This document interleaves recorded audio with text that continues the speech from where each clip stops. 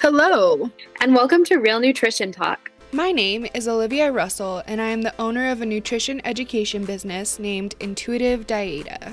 And my name is Reagan Alexander. I have my master's in nutrition as well as my personal trainer certification through the National Academy of Sports Medicine. In this podcast, we are going to dive deep into health, wellness, and nutrition, debunking diet myths as we go. In our current age of information, it's nearly impossible to find useful nutrition advice, and it's really exhausting listening to all the contradictions that exist. That's why we're here. Follow along as each week we sit down to discuss a different topic in order to determine if it is diet trash or treasure. We're so glad you're here.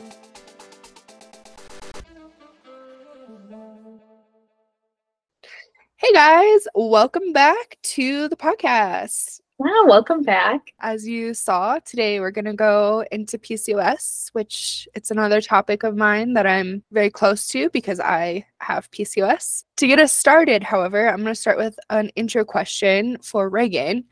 If you had to give someone one piece of advice for someone with chronic inflammation, what would you tell them? This is a tricky question. I feel like I'm going to go kind of general because situational. But I would say if you have chronic inflammation, two things. One, really focus on your not only amount of sleep, but quality of sleep. That's often very overlooked. It's super important. And two, don't try to all of a sudden eliminate 50,000 things from both your diet and your life, because that's going to cause you more stress and thus more inflammation and not really help your issue. Ooh. General, but those would be my overarching advice. Those are great. Those are perfect for general because chronic inflammation can be from many things, including PCOS.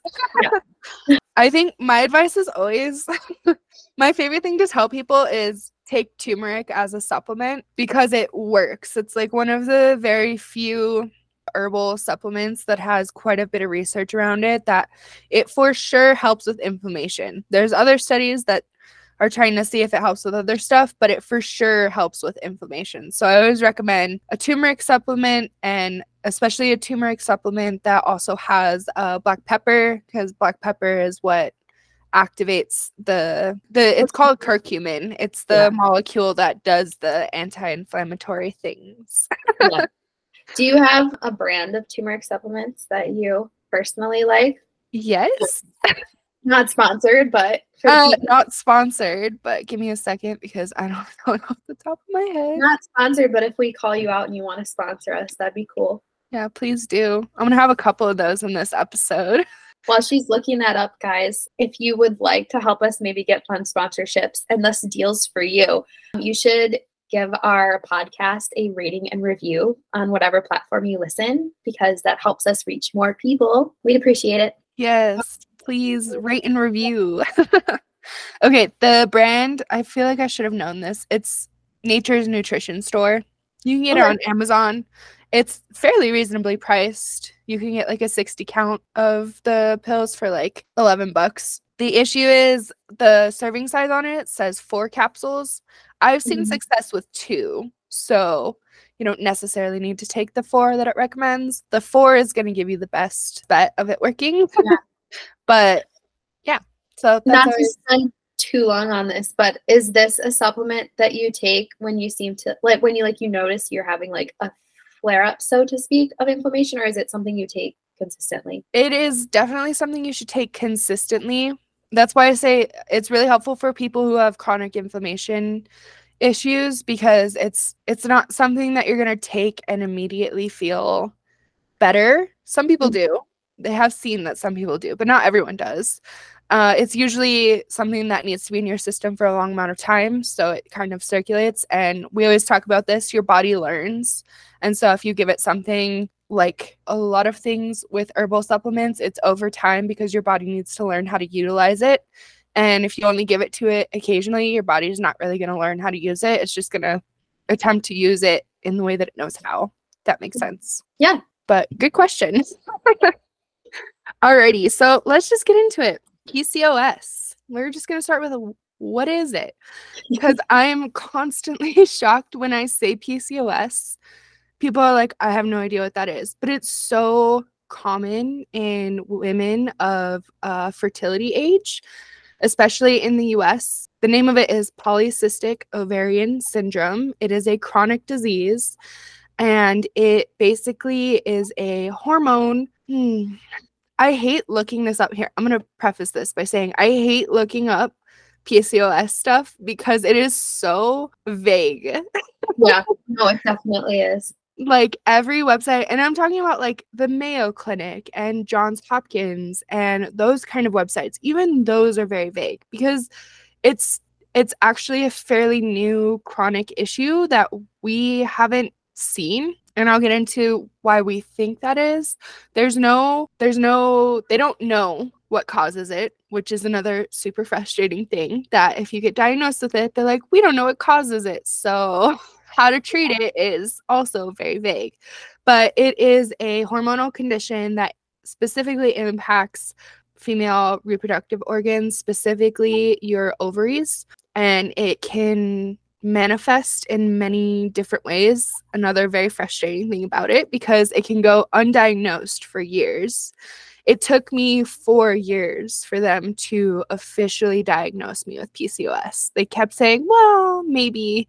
And I finally found a doctor that would actually do the test that confirmed that I had PCOS. But it can be a very frustrating thing, which is why I wanted to talk about it, because people who have PCOS a lot of times have to go and do all of their own research, and they have to try all their own stuff. And so I wanted to talk about it so I can give you guys ideas of what I've done and what I've seen other people do that is helpful. Like I said, the cause is unknown, but they say it could be a combination of genetics, environmental issues, and lifestyle. The thing that I've seen a lot in more of the naturopathic world is it has to do specifically with the amount of chemicals that are very prevalent in US society, like all of our cleaning products, perfume, face washes. They all have chemicals in them that impact your hormonal status. Using plastic for cooking things in the microwave can have a huge impact on your hormones, and so they're theorizing that that could potentially be an issue. I've also seen a lot of people with eating disorders tend to also have PCOS, and that's because when you have an eating disorder, you tend to put yourself in starvation mode, or you're not getting enough fat in your diet because of dieting, and so your hormones don't develop the way they're supposed to, and so that kind of turns into PCOS. So the symptoms of PCOS, like I said, are varying, and they change throughout your lifetime. So I'll read the symptoms and then I'll tell you guys kind of what I experienced through my lifetime experience of PCOS. So the symptoms are heavy, long, intermittent, unpredictable, or absent periods. So anything out of the norm. Anything out of the norm. Infertility, acne, specifically cystic acne, oily skin, excessive hair on your body or face, male pattern baldness or thinness, weight gain, weight fluctuation. And then if they do a ultrasound, you can have ovarian cysts. But a lot of times what is considered PCOS ovaries, they call them, this is so messed up, but chocolate chip ovaries. Oh. Because when they take a picture of it, you see the fluid-filled sacs in your ovaries, and it kind of looks like a chocolate chip cookie. Oh my God. Yeah. So are the cysts on the ovaries something that is like contributing to the painful, heavy periods? So like you might not realize you're having, like you have cysts on your ovaries. You're just like, I just have really bad periods. Yes. Yeah. Okay. So that is something that nobody told me. The cysts can actually burst during ovulation, and that is so painful. I've had a couple of cyst bursts where I'm like I can't move, like I'm stuck in bed. My husband's just like, I'm so sorry, what can I do? And I'm like, literally nothing. My body just hates me. Yeah. Oh my gosh. So I talked about in the first episode, I did have anorexia as a adolescent, so I definitely wasn't eating properly, and that was kind of my first experience with missing periods. But as I said before, they said it was because I was an athlete, and they didn't really like question it too much. I do remember my mom took me around 12 years old to go get an ultrasound, which getting an ultrasound as a 12-year-old is like traumatizing because you don't want to tell anyone that that's why you went to the doctor, because what are Yeah. people going to automatically assume? Pregnancy. Yeah. And I went to Catholic schools. Oh no. Like, I don't want to get it. I was so upset with her. I'm like, I'm not gonna let them do it. I was like so ornery about it. But my mom has PCOS, and she never shared that with me until I got the diagnosis of PCOS. And she was like, "Oh yeah, that's what I have." And I was like, Thanks, "Mom." Is there a slight genetic component to it? Yeah, they do say it's also genetic. That's why they don't really know what it is, because it's a combination of genetics. It does appear that women who have PCOS, their daughters tend to have PCOS, but not always, which is it's such a frustrating condition, because it's yes, but not always is always the answer. When you're describing it, it reminds me a lot of like autoimmune conditions where it's like you have the genetic predisposition to it, and like you might not develop it, but like certain environmental triggers might trigger it. Exactly. So it kind of sounds like maybe like the xenoestrogens in like the chemicals and stuff seem to be playing a big role. Obviously not the whole picture, but yeah. Right. That is, we're seeing it now a lot. Like xenoestrogens also impact sperm count too. So we're starting to see just like a lot of xenoestrogens come from plastics. And if you're like eating food off your plastics or microwaving your food in plastics, you're exposing yourself to those xenoestrogens because they attach to your food when you consume them. And then it kind of like over time wreaks havoc on your system. It's not like a one-time consumption thing. It's just like constant exposure to it eventually will turn into issues. Yeah. And it's not studied. Like xenoestrogens aren't studied nearly as heavily as medications and stuff are. So we're still learning about it. But chopping on plastic cutting boards is something I recently just like clicked in my head. I'm like, definitely getting microplastics in my food. So maybe I should use the wood. I know it's in everything, and our society's like everything's plastic. So it's really challenging to get it out of your life. I've been trying hard, but also things that aren't plastic are more expensive. So it's kind of a trade-off. But my first experience was just intermittent periods, and they kind of just like wrote it off. And I had really heavy periods, but again, they were like, you miss your periods occasionally, so it's gonna happen. Like, well, especially when you're like younger and like just entering puberty, that's normal. Exactly. So that was pretty normal. And then I reached college, and I don't really know if it's PCOS symptoms or anorexia issues. And again, they could be both, but I definitely experienced my hair thinned quite a bit. I've always had issues with acne. It's very frustrating. Excess body hair has been like the bane of my existence. I pretty much have experienced all of these. All of the symptoms that I said, but over time, and the crappy thing is they've been getting worse the older I get. Yeah. And again, could be for a plethora of things, but I've just recently started taking chemicals out of my life, like within the past couple of years, and I've only just started taking plastics out. So it's still kind of an ongoing process, and you can't do it all at once. I mean, you could, but it gets expensive really quickly. Like even just getting glassware to put your leftovers in, like glassware is significantly more expensive than just plastic containers. And so I finally got us switched over to mostly cast iron cookingware. So taking out the nonstick cookingware, because all of that, the nonstick coating has plastic in it. It's like, it's just everything in our life. It's really challenging. And then there's also comorbidities or diseases that tend to go along with PCOS, which also make it challenging. So a few of those are type 2 diabetes. That's a big one because it affects your insulin levels. And so you have to be kind of cognizant of your insulin. And a lot of women who don't get diagnosed with PCOS end up with type 2 diabetes later down because they didn't know that they needed to be watching their insulin. Interesting. Yeah. Hypertension, because your blood pressure gets impacted by your hormones, high cholesterol, heart disease, and reproductive cancer in general, but endometrial cancer specifically. Because, like I said, when the cysts burst, the cysts are filled with hormone fluid. So when they burst, you also get this huge fluctuation of hormones because the hormones just got released into your system, which is something I only recently learned because that can also impact your cycle later on, which I've had experience with it doing. Yeah. Another one is depression is actually quite common in women with PCOS, which is a whole nother thing that I wish somebody would have told me. Like, I wish the doctors would have mentioned this because I personally have had issues with depression like my entire life, and it would have been really helpful to learn that it might have something to do with the fact that my hormones with my reproductive stuff is messing with me.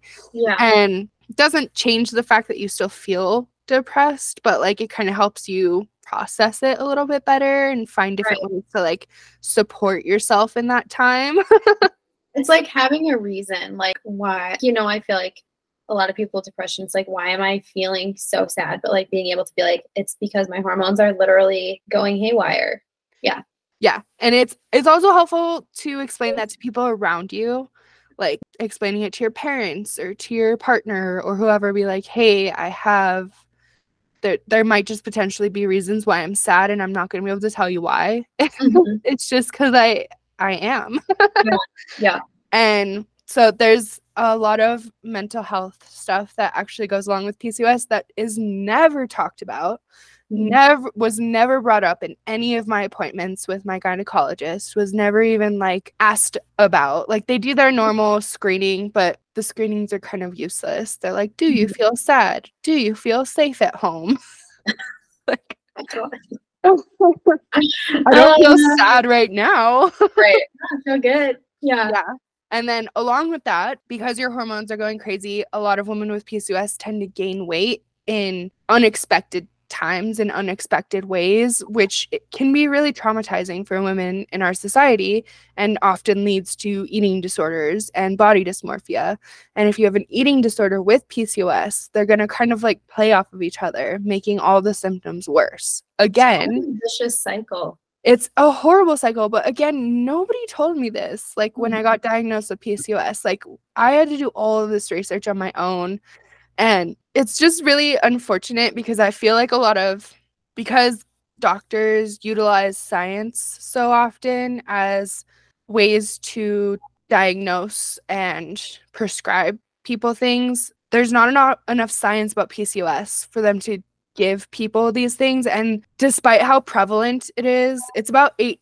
I've seen different ratios of how many women have it, but it's between 8 and 15% of women have PCOS, which is a huge number of women. Honestly, probably even higher because it seems like it's more difficult to get diagnosed or can be overlooked. Exactly. And they say that in like everything. I've seen stuff where it's like 1 in 4 women to 1 in 7 women to 1 in 10 women. Like, this is where like the science makes it complicated because they haven't done enough research, and it's growing really rapidly, but is something that wasn't common 100 years ago. So science can't catch up because science needs time, and things are going way faster than the science can go. Yeah. What was I talking about before? Oh, conditions. Yes. Specifically eating disorders. This is why I am like really passionate about teaching people about like intuitive eating and stuff, because part of intuitive eating is that gentle nutrition, and gentle nutrition includes conditions like PCOS, like needing to adjust your eating patterns to help support your body when you need more support than maybe someone who doesn't have a condition has. And also like how prevalent eating disorders are in the US. It's really common for people, like I said, with eating disorders to also experience PCOS. And like Reagan said, it's a horrible cycle.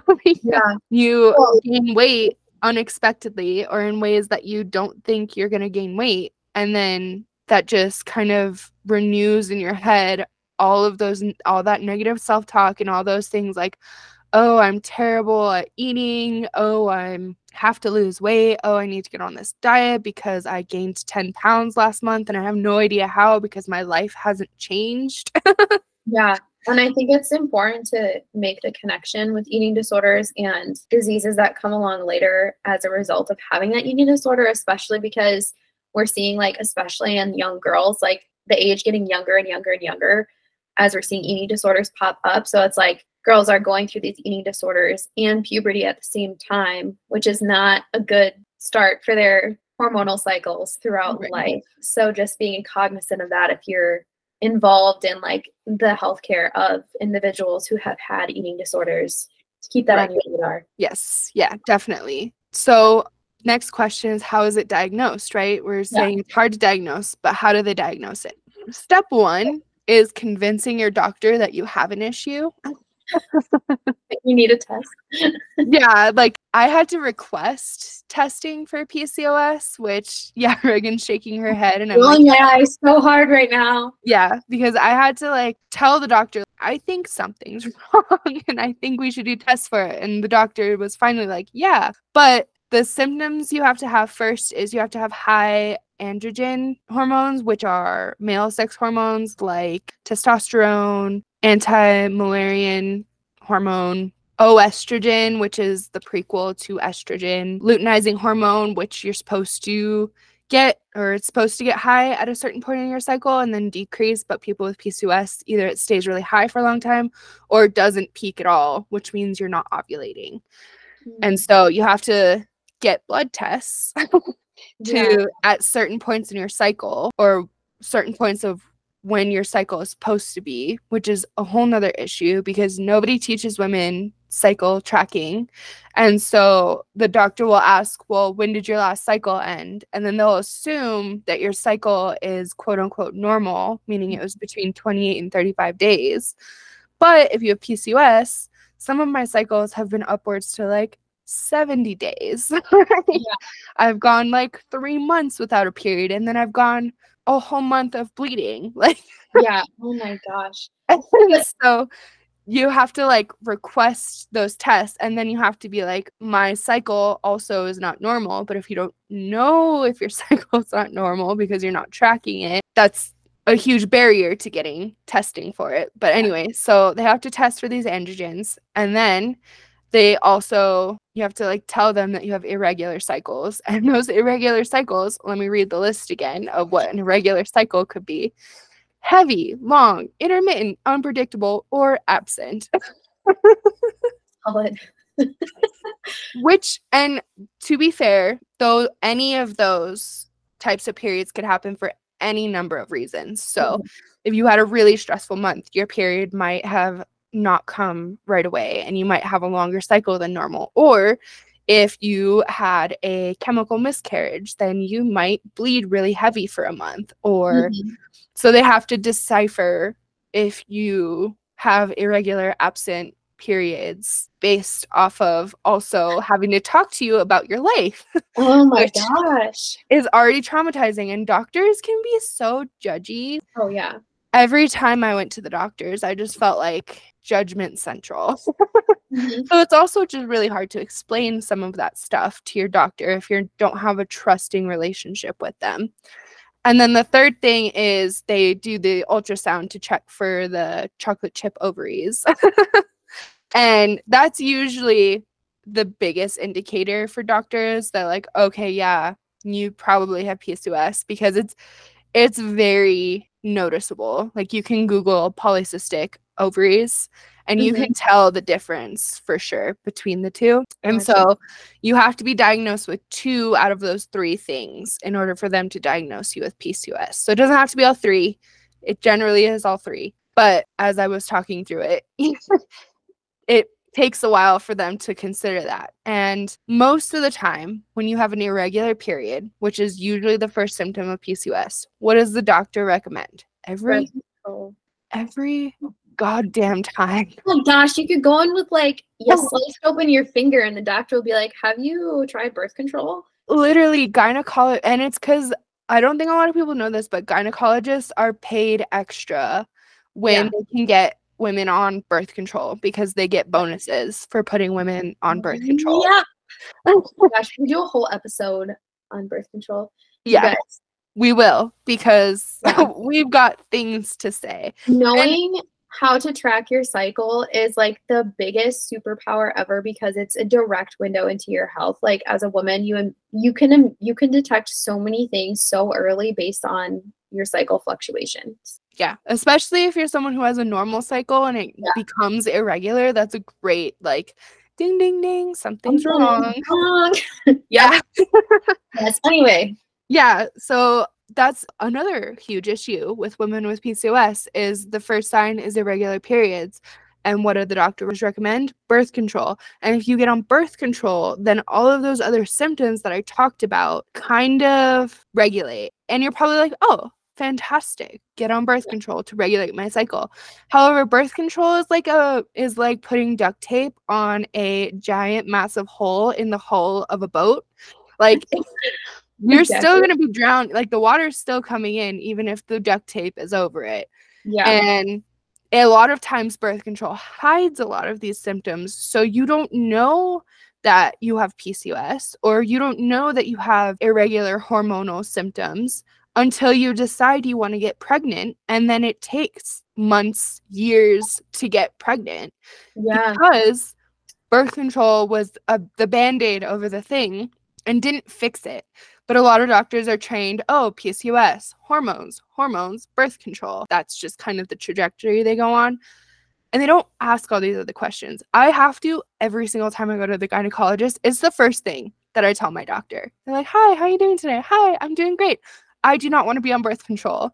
And they will still tell me to get on birth control, even though I adamantly am like, I'm not getting on birth control.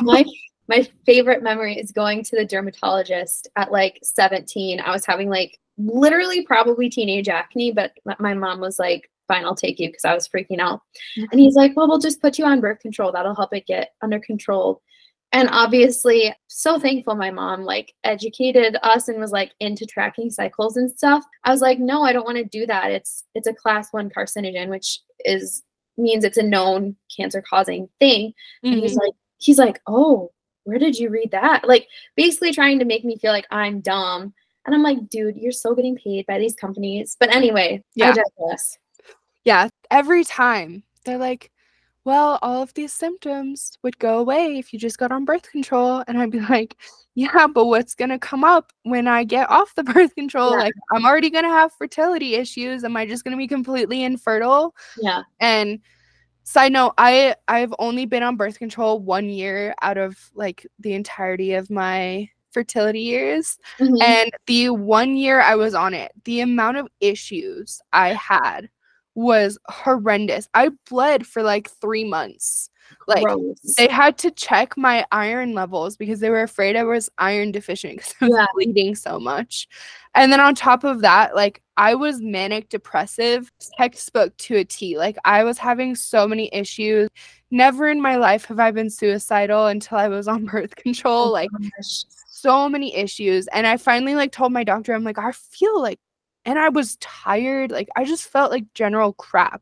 And I was in college. Like, I was in my second year of college, and I was struggling to just survive college. Yeah. And I was like, I just want to be off birth control. And the doctor was like, well, we can try another one. Like, are you sure you don't want to be on IUD? Or, like, wait, is that how you say it? IUD? Yeah. Yeah. Like, we can get you on that instead. And I've heard way too many horror stories about IUDs. So I was like, absolutely not. Right. Oh my goodness. When we do our birth control episode, I'll reference this book a lot. It's called This Is Your Brain on Birth Control. It's science-based, but it's written in a way. I read it before I had done like super big deep dives. It does a really good job of like explaining it in an understandable way. But the amount of people that in their 30s come off birth control, like you said, to like try to get pregnant, and they feel like a completely different human. Like their whole personality changes. We can go into this, but like they aren't as attracted to their partner anymore because their pheromones are different. Like, yeah, it's a whole thing. It's a whole thing. I've heard of that book. I want to read it. So that's always the front line if you get diagnosed with PCOS, they're going to tell you to go on birth control. Don't do it. Advocate for yourself. I mean, okay, I'm also a huge supporter of like being sexually safe, but also like you're allowed to have fun, but tracking your cycle is also a great natural birth control. If you know when you're ovulating, then you won't get pregnant. Yep. You really There's so many only get things. pregnant like 3 days of your cycle. Yeah. That's a whole nother misconception. They say 10 days because sperm can live for 5 days, but you ovulating, you ovulate, you only have 24 hours for that egg to get fertilized before it starts breaking down. Some women they've seen maybe the egg lasts 48 hours. So like 1 to 2 days is really the only time in your cycle you can get pregnant. It just varies on when you ovulate. If you're ovulating. A lot of women have issues now not even ovulating. So. Yes. And that's another huge issue with PCOS. Like a lot of women are unable to get pregnant because it's called anovulation, AN ovulation, because even though you have a cycle, say your cycle is normal, you might not release an egg. Or if one of your cysts bursts instead of you ovulating, then that is not an egg that can be fertilized. So a lot of women with PCOS have a really hard time getting pregnant and have to go through fertility treatments. But yeah, so the next thing that doctors love to say, because oftentimes women with PCOS tend to have a lot of weight gain, particularly in their middle, which doctors are trained to be like, that's what causes. Insert any disease. Insert anything. Yeah. And so the next favorite thing that doctors like to say is, let's put you on weight loss. The last doctor I had was so kind and was like, you don't look like you need weight loss, so I'm not going to recommend it for you. Those words verbatim is what the doctor told me. Oh my gosh. Yeah, as someone with body dysmorphia and an eating disorder, that was fucking traumatizing. Like, I would love to be a fly on the wall in a medical appointment for you just to see how you verbally attack these doctors. Oh yeah, I just made another appointment, and they always ask to weigh you before, or they don't ask, they just say get on the scale. That's my favorite argument. And I am so prepared to be like, no, sorry, I don't want to be weighed today. And I can't wait. I'm gonna tell you guys what happens because I'm curious to know. Because a lot of women are very scared to say that, like, I don't want to be weighed, which we've said this before. You do not have to get weighed at any medical appointment unless you are taking medication that was weight specific. And medications that are weight specific are only heart medication and cancer medication. No other medication requires your weight unless you're like an extreme on each side. And a lot of times they'll be like, okay, just step on backwards, but you can be like, why do you need my weight? Because unless it's one of those reasons, they'll probably be like, just in case. And you're like, well, we can do it then if we need it. But I'm super ready. I'm gonna be like, I'm sorry, I'm an eating disorder recovery, and that is triggering for me. So I'm not weighing myself. I'm not getting weighed. I refuse. I will not do it. I know my weight is healthy weight. Okay. Yes. Yeah. So that's what the doctors are going to say. And I did get this question on my Instagram. Someone was like, why does dieting seem to be the only answer for PCOS? First of all, it's not. It absolutely is not. And if you are concerned about your weight, there is intentional weight loss that is not dieting that you can do on PCOS that could be helpful. And a lot of that just includes adding specific things to your diet, which I will get to. But the biggest, and then they say lifestyle changes, and then you ask them, what lifestyle changes can I make? Yes. And they don't tell you any of the good stuff, like maybe don't wear perfume anymore, or don't eat out of a plastic container, or cook on nonstick cookware. They tell you to go on a diet. That's not a lifestyle change. You can't perpetually be on a diet. That's a lifestyle change is sustainable. Exactly. So that makes me mad every time. I'm sure you can tell this is aggravating. Yeah. And then the other thing that the doctors always say, I've heard this multiple times now. They're like, all right, just come back to me when you're ready to get pregnant and we'll get you on fertility medication.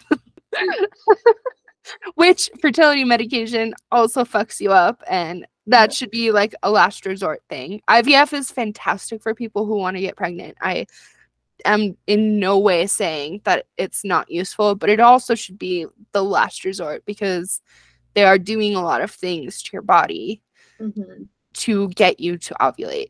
Right. It's like, I feel like a lot of medications in general, they are Band-Aid solutions because people don't want to dig to the root problem and make lifestyle changes. Yep. And doctors have 15 minutes with you? They're not going to sit down and have a deep conversation with you about lifestyle changes, which is a whole issue with our medical system. And Reagan and I can do another whole entire podcast just on that. Our medical system, doctors are not trained to heal people. They're trained to put Band-Aids on stuff. Yeah. At least MDs. Which is one of the biggest things. My husband's in medical school right now. He's an osteopathic, but I mean, it's the same content. But that's one of his biggest pet peeves, and why he's leaning more towards surgery is he's like, I just don't want to be a glorified pill dispensary. Because no offense, it's like kind of what you're trained to do. Yeah, like that's what they spend most of their time on. So those are the treatments. As I said, they're probably going to tell you birth control, lifestyle changes, and then fertility treatment when you're ready to get pregnant. Now, quick question. Oh, go ahead. So you mentioned earlier that you finally convinced your doctor to like do a test that helped you get the diagnosis. Was that the ultrasound? So it was all of the tests. So I had to do 3 separate blood tests at different points in my cycle to check for, they're going to check your thyroid hormone, because that can also impact your cycle a lot if you have thyroid issues. So they'll check for Hashimoto's and Graves. Yeah. So they'll check your thyroid hormone because that has a huge impact. And then they will check your FH, your follicular, what is it? Yeah, follicular hormone and luteinizing hormone. Yeah, and then they'll check your LH, which is your luteinizing hormone. And then they will check your progesterone levels after your time of ovulation. And that was the one that was messed up most for me. Your progesterone is supposed to increase after your luteinizing hormone, because progesterone, side note, is what prepares your uterine lining for baby. And it just like is the prequel to preparing your body to be pregnant.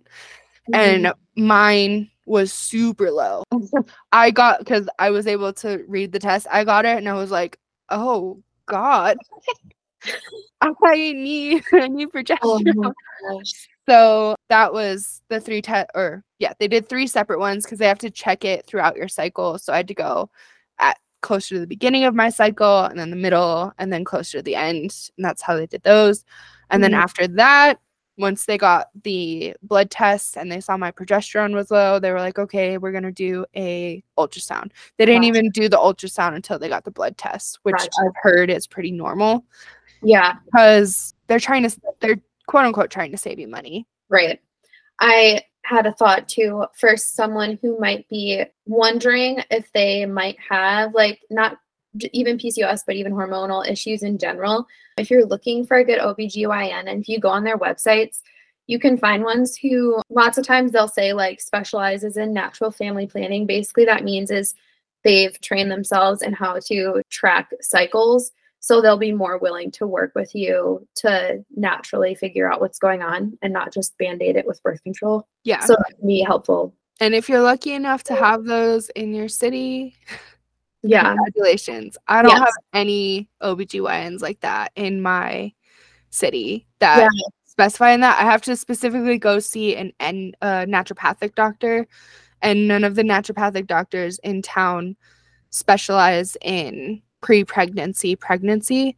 I do have an ND who is pediatric ND. So when I have kids, we'll be going there. Yeah. They'll do pregnancy and post-pregnancy, but they don't do anything pre-pregnancy, which was kind of disappointing for me. As a side note, Olivia and I did a project in grad school about like women's fertility and hormone health in Albuquerque. I can tell it's not great, guys. There's not a lot of good options. But it was so frustrating. Yeah. Like, wow. So anyone like me is absolutely fucked. Anyway, now I'm going to kind of tell you guys some natural medicine that does have research behind it that can help with mitigating some of these symptoms, as well as helping with fertility and just kind of helping regulate. And then I will tell you guys what I've tried and what I've heard about, and if I haven't heard about it but am willing to try. Yeah. So the first thing is berberine, which is found in plants like golden seal, Oregon grape, which is fairly well known, tree turmeric, which is different from turmeric. Okay. But it's an antioxidant at its core, and so it's really helpful for decreasing inflammation, but it also can help improve insulin resistance. So if you're already experiencing insulin resistance, but you're pre-diabetic but not diabetic, this is a great supplement that you can take. I recommend the supplement brand Thorne. Any supplement brand, Reagan's going to do a whole episode on supplements, but supplement brands, I always check for third-party testing, and Thorne with an E at the end, so THORNE, has third-party testing, and so I use their prenatal, but they also have a specific supplement for this. Yeah. I'm not promoting utilizing it, but it could be helpful. And it has been shown to also reduce male sex hormones. So if you're someone who is really struggling with high testosterone and excessive body hair or facial hair, this can potentially be useful. I'm going to say this for all of them. They're all potentials. A lot of these research is still small. Like I said, with PCOS, they're still doing a lot of research on it. But uterine health is something that is a lot of natural medicine has already done thousands and thousands of years of research for this. Not like scientific research like we're used to, but they utilize it a lot. So a lot of these natural medicines come from natural medicines like Chinese medicine or Ayurveda. So berberine is one. Chromium, which is just a type of vitamin. It can also improve insulin sensitivity. They tell people that could be helpful for someone with pre-diabetic. It is not digested well in a lot of forms. The most digestible form is science words are hard, okay? Picolinate. All right. Picolinate is the most digestible form. So if you're considering it, that's the form you should look for. Probiotics and symbiotics are always, even if you don't have hormone issues, I always promote a probiotic because everybody needs probiotics for your gut health. But if your gut is healthy, then that's automatically going to decrease inflammation. And a lot of our hormones are actually started in the gut. Not necessarily finished, but a lot of our hormones are started or potentially created in the gut. And so if you have a healthy gut, then you have a higher chance of your hormones regulating. Yeah. Again, we need a gut episode. Oh, yeah. I think we have like 3 of them ready down. Oh my gosh, of course we do. Probiotics, I've like the Seed Probiotics brand. They use a lot of research on, so the different types of microbes that are in your gut are present at different amounts depending on the species. So their product is really aimed at having ratios of species that are specifically good for your gut. So like any old probiotic might not be what you need, but they try to do the best job. I've heard people have the most luck with them. Yes. Or food probiotics. So like kombucha, kimchi, tempeh, natto, real soy sauce, not the Kikimo soy sauce. Whatever it is. Yeah. That's not real soy sauce, but real soy sauce is actually a probiotic. Sauerkraut, fantastic. I always recommend kombucha because that one seems to be the thing a lot of people can get behind. It is an acquired taste, but it's a drink, so it's easy. And try different flavors too, because some flavors you might not like, but you could find a flavor you do like. Exactly. And different brands do different stuff. What else? There's always one. I always forget one. But probiotic foods are the easiest to digest and the easiest for your body to utilize. Yep. If you are someone who has not been eating probiotics, I'm going to say that if you start taking probiotics, you might have some unwanted symptoms to start with. It's the same with fiber. You might get some bloating, you might get some gas, your tummy might get a little rumbly. Your stomach should never get upset from probiotics, but some people do experience diarrhea occasionally. So if you're trying to incorporate probiotics slowly, yogurt, that's the one I forgot. Oh, yeah, duh. Are we okay? Yogurt. Yogurt and kefir are usually the ones that people go for. Yogurt, though, you have to specifically find yogurts that actually have probiotics because yogurt like Yoplait is not a probiotic because they over process it. So all of the microbes are dead.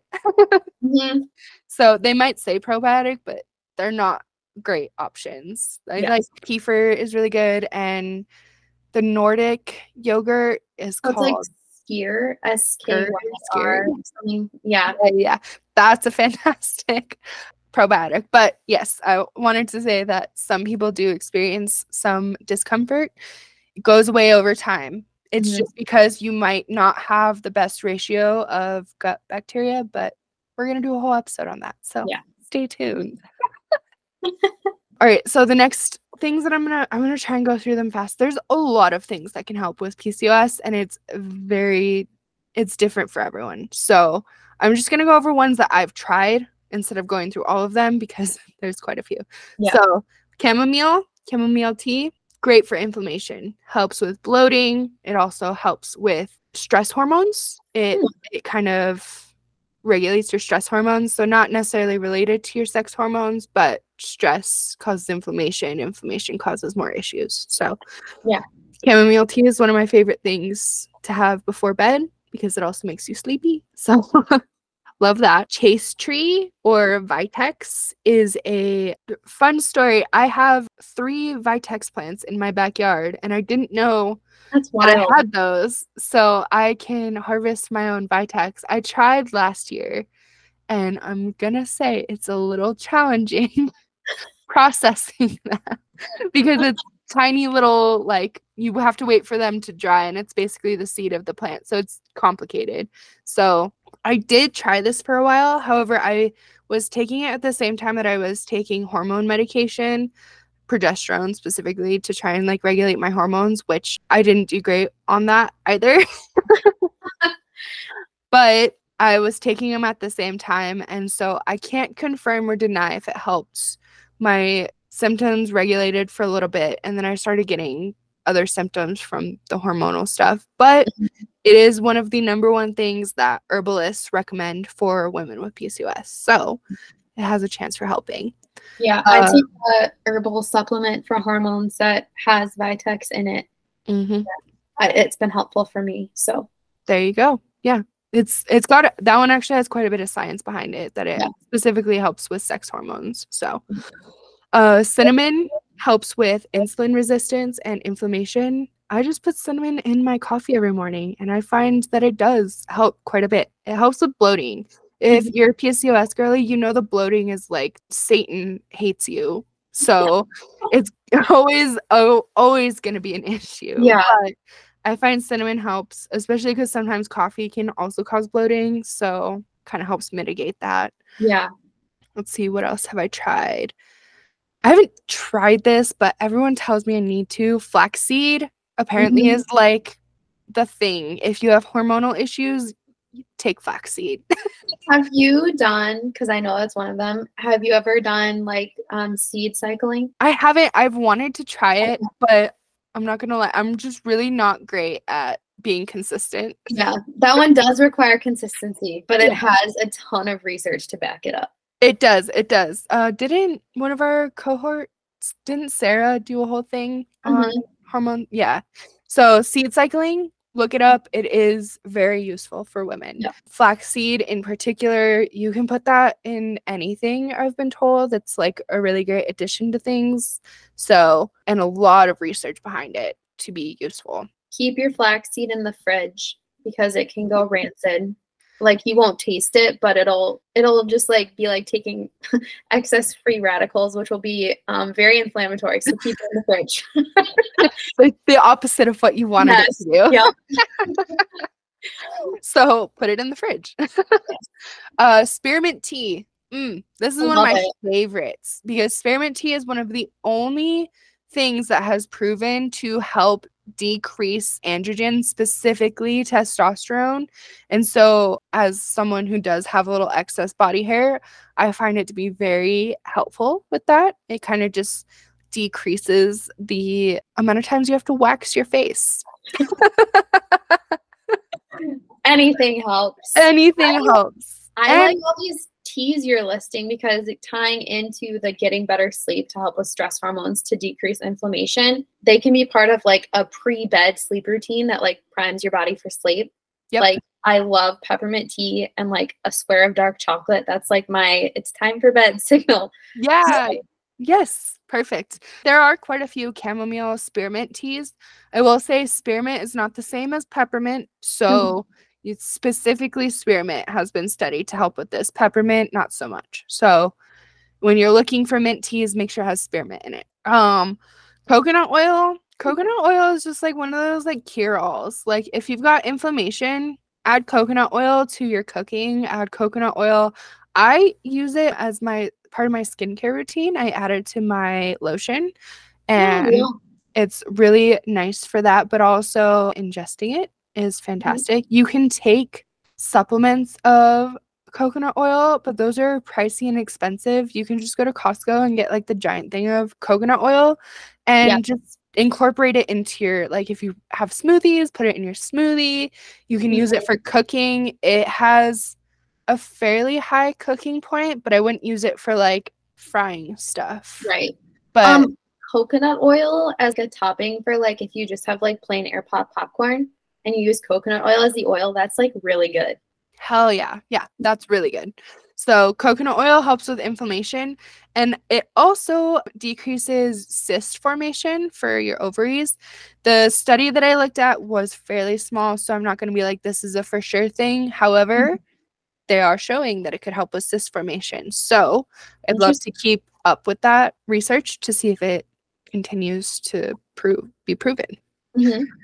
Pomegranate juice is something that I'm just recently learned about, and I'm trying to incorporate it. Pomegranate juice is kind of expensive, so it's not something that I can do all the time. I feel like it's expensive because it's such a hot superfood right now. Yeah, but it does decrease testosterone and estrogen in your blood, so it just kind of decreases those things, and so that'll help with all the other symptoms you get with PCOS, like bloating, painful periods, cramping, excess body hair, etc.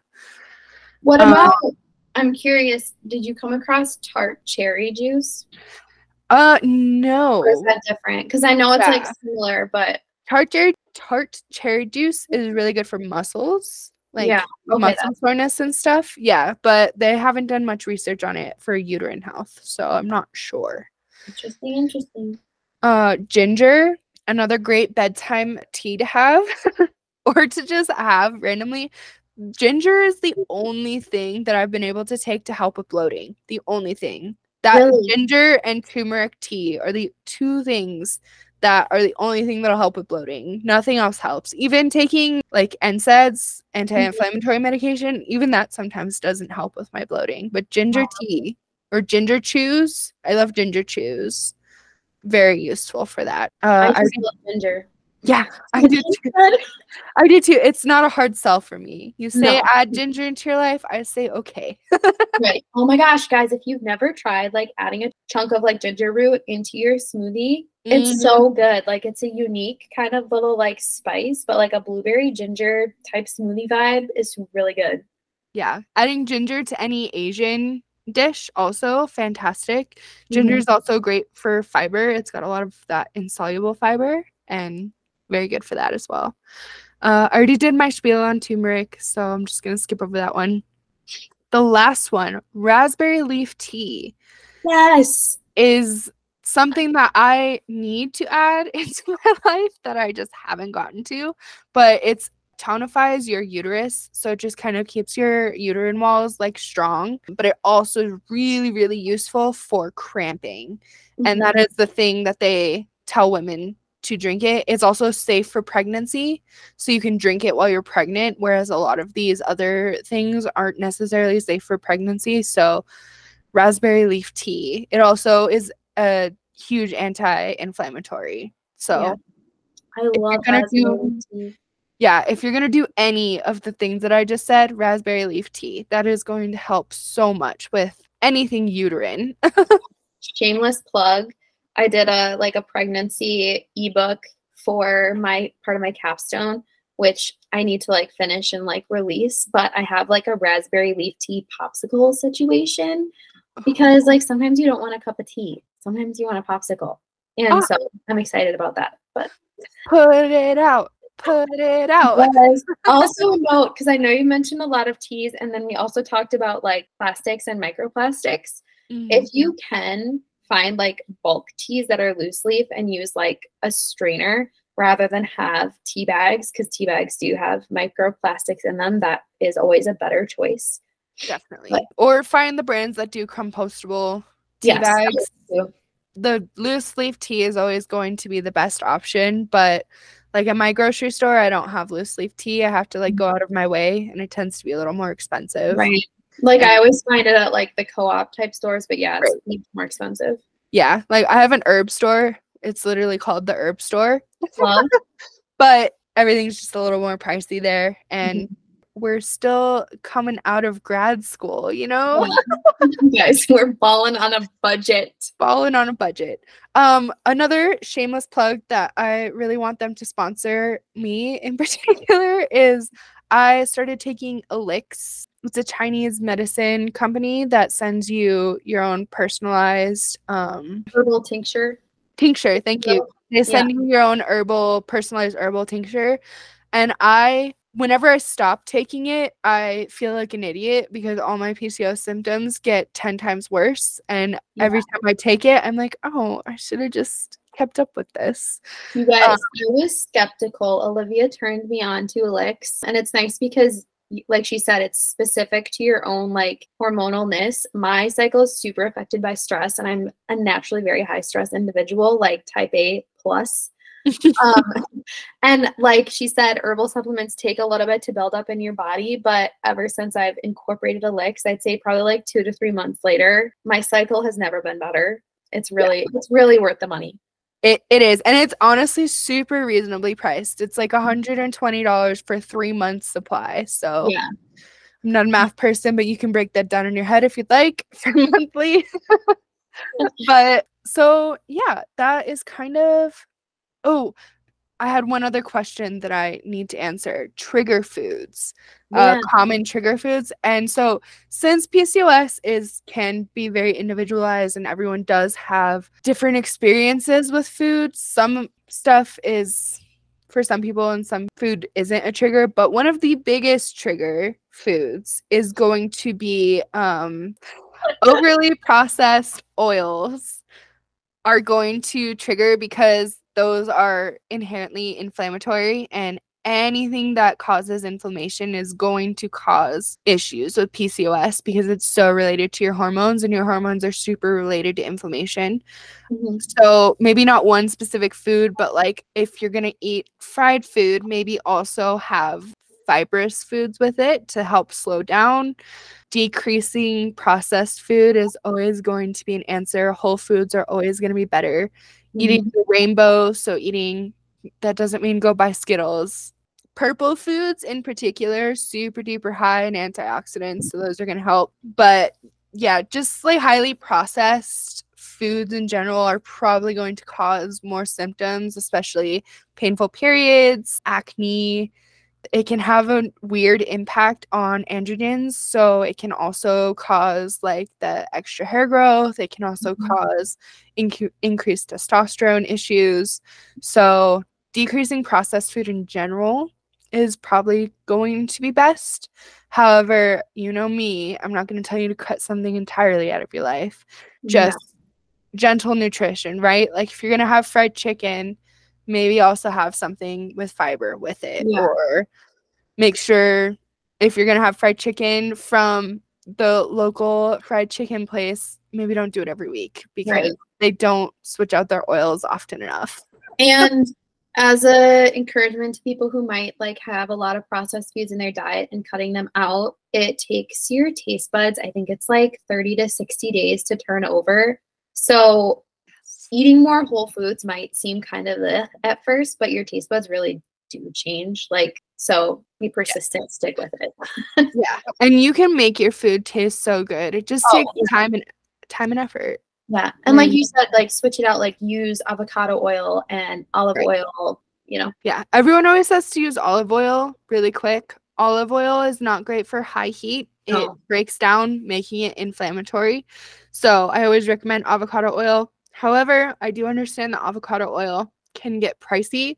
And so as an alternative, coconut oil is a great addition, and vegetable oil, but looking specifically for vegetable oil that's organic is a little bit better. Again, I think it's so complicated trying to make switches, especially if you're lower income. Yeah. And unfortunately, that is also the people who are experiencing PCOS at higher levels, is because they're constantly being surrounded by chemicals and plastics and seed oils and inflammatory things. Yeah. So making small changes is important. I got diagnosed with PCOS 2 years ago, and it has been a very slow process. So by no means do you have to switch your entire lifestyle by tomorrow. It takes a lot of time. It took me a really long time to switch to cast iron because one, cast iron is expensive, and two, cast iron takes a while to season, so it's not nonstick, and so you can't cook everything in cast iron right away. And the nonstick, we're all very used to our nonstick stuff, so it just takes time. Switching from plastic to glass, also slow but steady. Switching your cutting board from plastic to wood or bamboo, specifically bamboo, is also a great option, but just slow, small changes will eventually have a huge impact rather than trying to like overhaul your entire life. It's like doing the best with what you can, you know, not to the detriment of your economic situation. Right. Like stress is going to cause more inflammation than anything. So as easy and less stressful as you possibly can get. But yeah, so PCOS, it's a pain, it's complicated, but it's not the end of the world. And even though it is a chronic condition and there is no cure for it, there's absolutely so many things out there that can help mitigate all of the symptoms.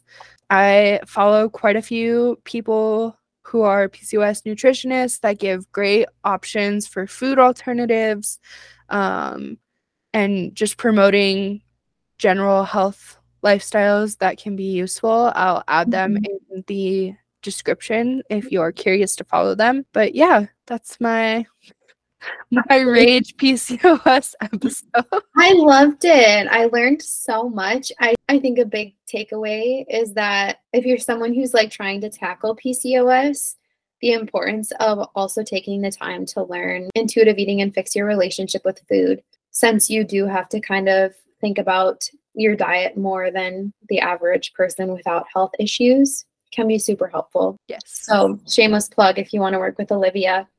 She has a program coming out soon. I was just going to say, by the time this episode comes out, my program will be closed. However, it'll be back open in May. So join the wait list because the wait list will be available. You can also work with me personally. I also do just individual sessions. So if it's something you're interested in, check it out. We love. Well, thank you guys so much for listening. I hope this was helpful to learn a little bit about PCOS, and just, even if you don't personally have PCOS, just understand that it is very prevalent and there likely is someone in your life who has it, and to just be cognizant and aware and sensitive to the fact that It freaking sucks. Mm-hmm. It's a chronic condition. It's never going to go away. And it's a daily struggle. And it's something on top of regular life that these people have to deal with. And just being kind and sensitive to people who have chronic conditions is really important. Exactly. Thanks, Olivia, for all of your research. Yeah, absolutely. Well, till next time, guys. Talk to you later. See you later. Hey guys, it's Olivia here. As you heard on this episode, I am offering individual sessions. And as it is the month of February, the month of love and self-love, I am also offering a special discount to people on our podcast. So, if you are interested in getting nutrition counseling for anything from intentional weight loss to intuitive eating to mitigating symptoms from a chronic condition, you can sign up to do individual sessions with me. And as a special thank you for our podcast listeners, I will be doing a 30% discount for those who sign up in the month of February. If you use the code LOVE24, that's capital L, capital O, capital V, capital E, 24, you will get 30% off my services. So if you are interested, go ahead and click the link down below and sign up today. Thank you so much for listening. We hope you enjoyed this episode of Real Nutrition Talk with Reagan and I. If you love this episode, we'd really appreciate it if you left us a review, tagged us in a story, or just left a comment or question on what you enjoyed and what you want more of. You can also follow us on Instagram with the links below in the show notes. Thank you again for tuning in, and we'll see you next time.